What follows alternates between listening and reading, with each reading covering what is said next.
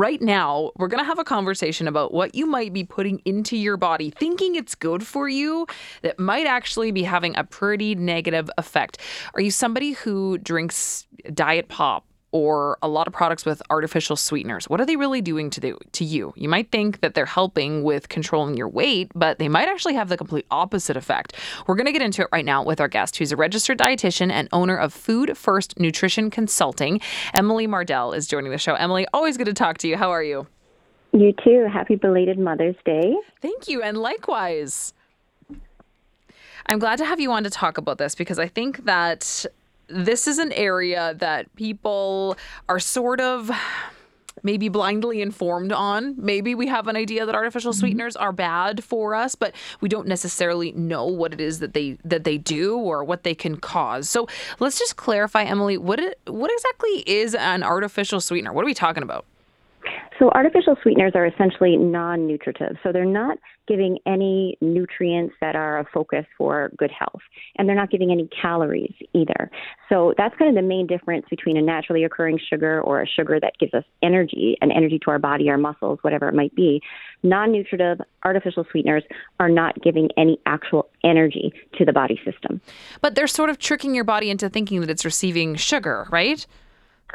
Not necessarily. There's a lot of misinformation out there around it. And, when it comes to, just chatting with people about it, it's been my experience too. There's a lot of, fear and concern, it's deeply rooted in what we're eating and how it can affect us. So one of the things I like to do just to kind of dull that down a bit is to remind people that, if we're eating a lot of quote unquote diet foods, foods that are just that non-nutritive or no calories and providing no nutrients, if we're eating so much of that, we probably need to be more concerned about what it's displacing, right, in terms of other nutritious foods versus what the artificial sweeteners are actually doing, right? There's so much, research and safety around this, and there's so many, guidelines in terms of the amounts that can be, consumed and added to different foods. So I think, by and large, if you're concerned about the amount of artificial sweeteners you're consuming, I think taking a step back and looking at what it's displacing is probably the best approach. But are there some damages that can be done with artificial sweeteners? I mean, I've read stories about aspartame support groups that exist in places like the States because of, really bad health effects that they've had on people. So is that just further misinformation, or can they actually cause a little bit of damage? Well, aspartame is one of those things where, again, it's two amino acids essentially, but it's there's an upper tolerable limit. It's about 40 milligrams per kilogram of body weight. So for a 75-pound person, you're looking at a significant amount, something upwards of over 20 cans of diet soda, for example, in a day. So the amount that people consume kind of depends on, how they feel. But I liken it to caffeine, to MSG, to sodium, to certain dyes and food colorants.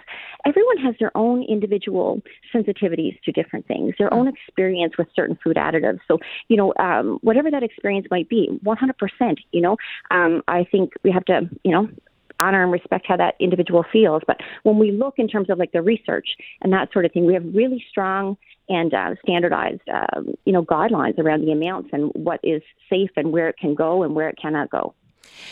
I think, as you mentioned, when you're talking about quote unquote diet food, a lot of people are consuming artificial sweeteners or artificially sweetened products thinking that it's going to help them lose weight. But can it actually have the opposite effect and cause weight gain?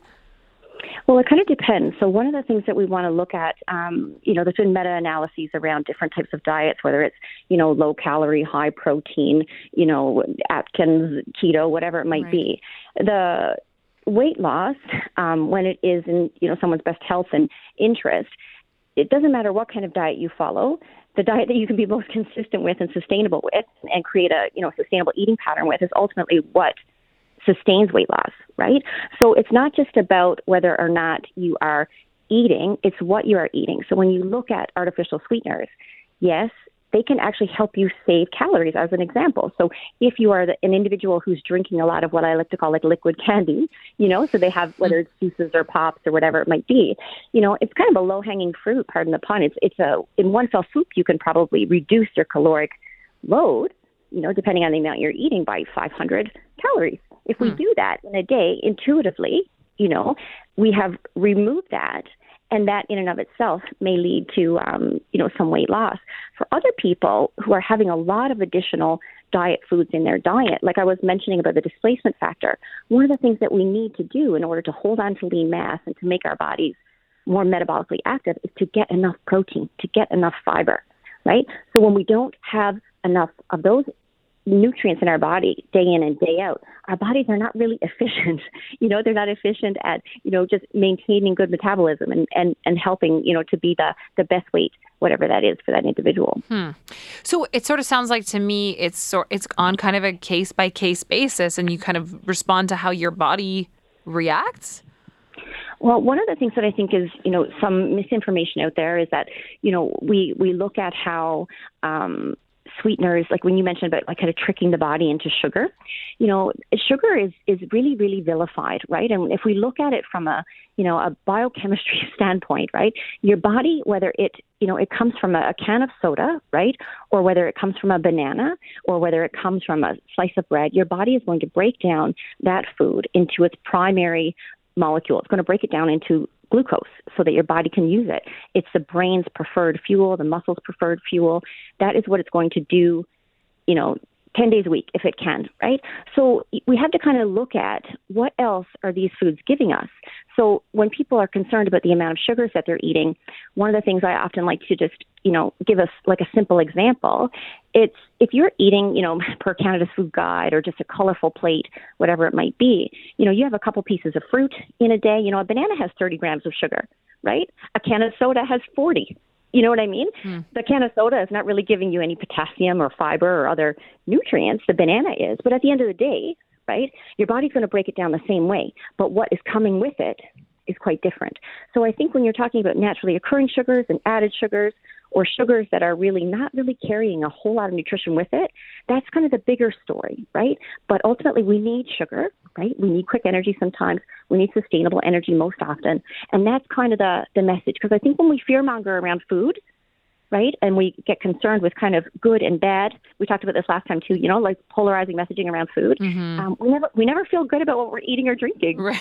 So we got to kind of find that middle ground. And what's interesting, when I was doing a little bit of research on this too, like if we look at even like adolescents, because just as a bracket that we might think of as having like higher, sugar intakes, right? So the goal actually is not to have like a super low sugar intake. The percent daily value on like nutrition facts labels are based on about 100 grams a day. So if you have too low of an intake, we actually see that those individuals have less potassium, calcium, fiber, phosphorus in their diet because they're eating less fruits and vegetables, maybe less, yogurt, less fortified milk products, that sort of thing, right? So the goal isn't to eat no sugar because when you take away sugar, especially the naturally occurring stuff, you're taking away the vehicles that bring you a lot of good nutrition too. I like kind of constantly breaking it down to what you just said, that, you can't vilify any foods and it's all just equal. And food is just food. There's no such thing as good or bad. You sort of just kind of take away its power, I think, by doing that. But I'm surprised because I thought that artificial sweeteners would have fallen into a category where, they can do nothing but harm to your body. Well, when you think about it, there's a fairly large subset of people that rely quite heavily on them. That's why they're so intensely, researched, whether it's aspartame or saccharin or sucralose, whatever it might be. The Canadian Diabetes Association is a good point of reference. They actually have a pretty substantial table that explains sugars and sweeteners and the amounts and that are safe and where you can find them and that sort of thing. We talked about weight loss, kind of as it can help with that. It can definitely help reduce caloric load in a day.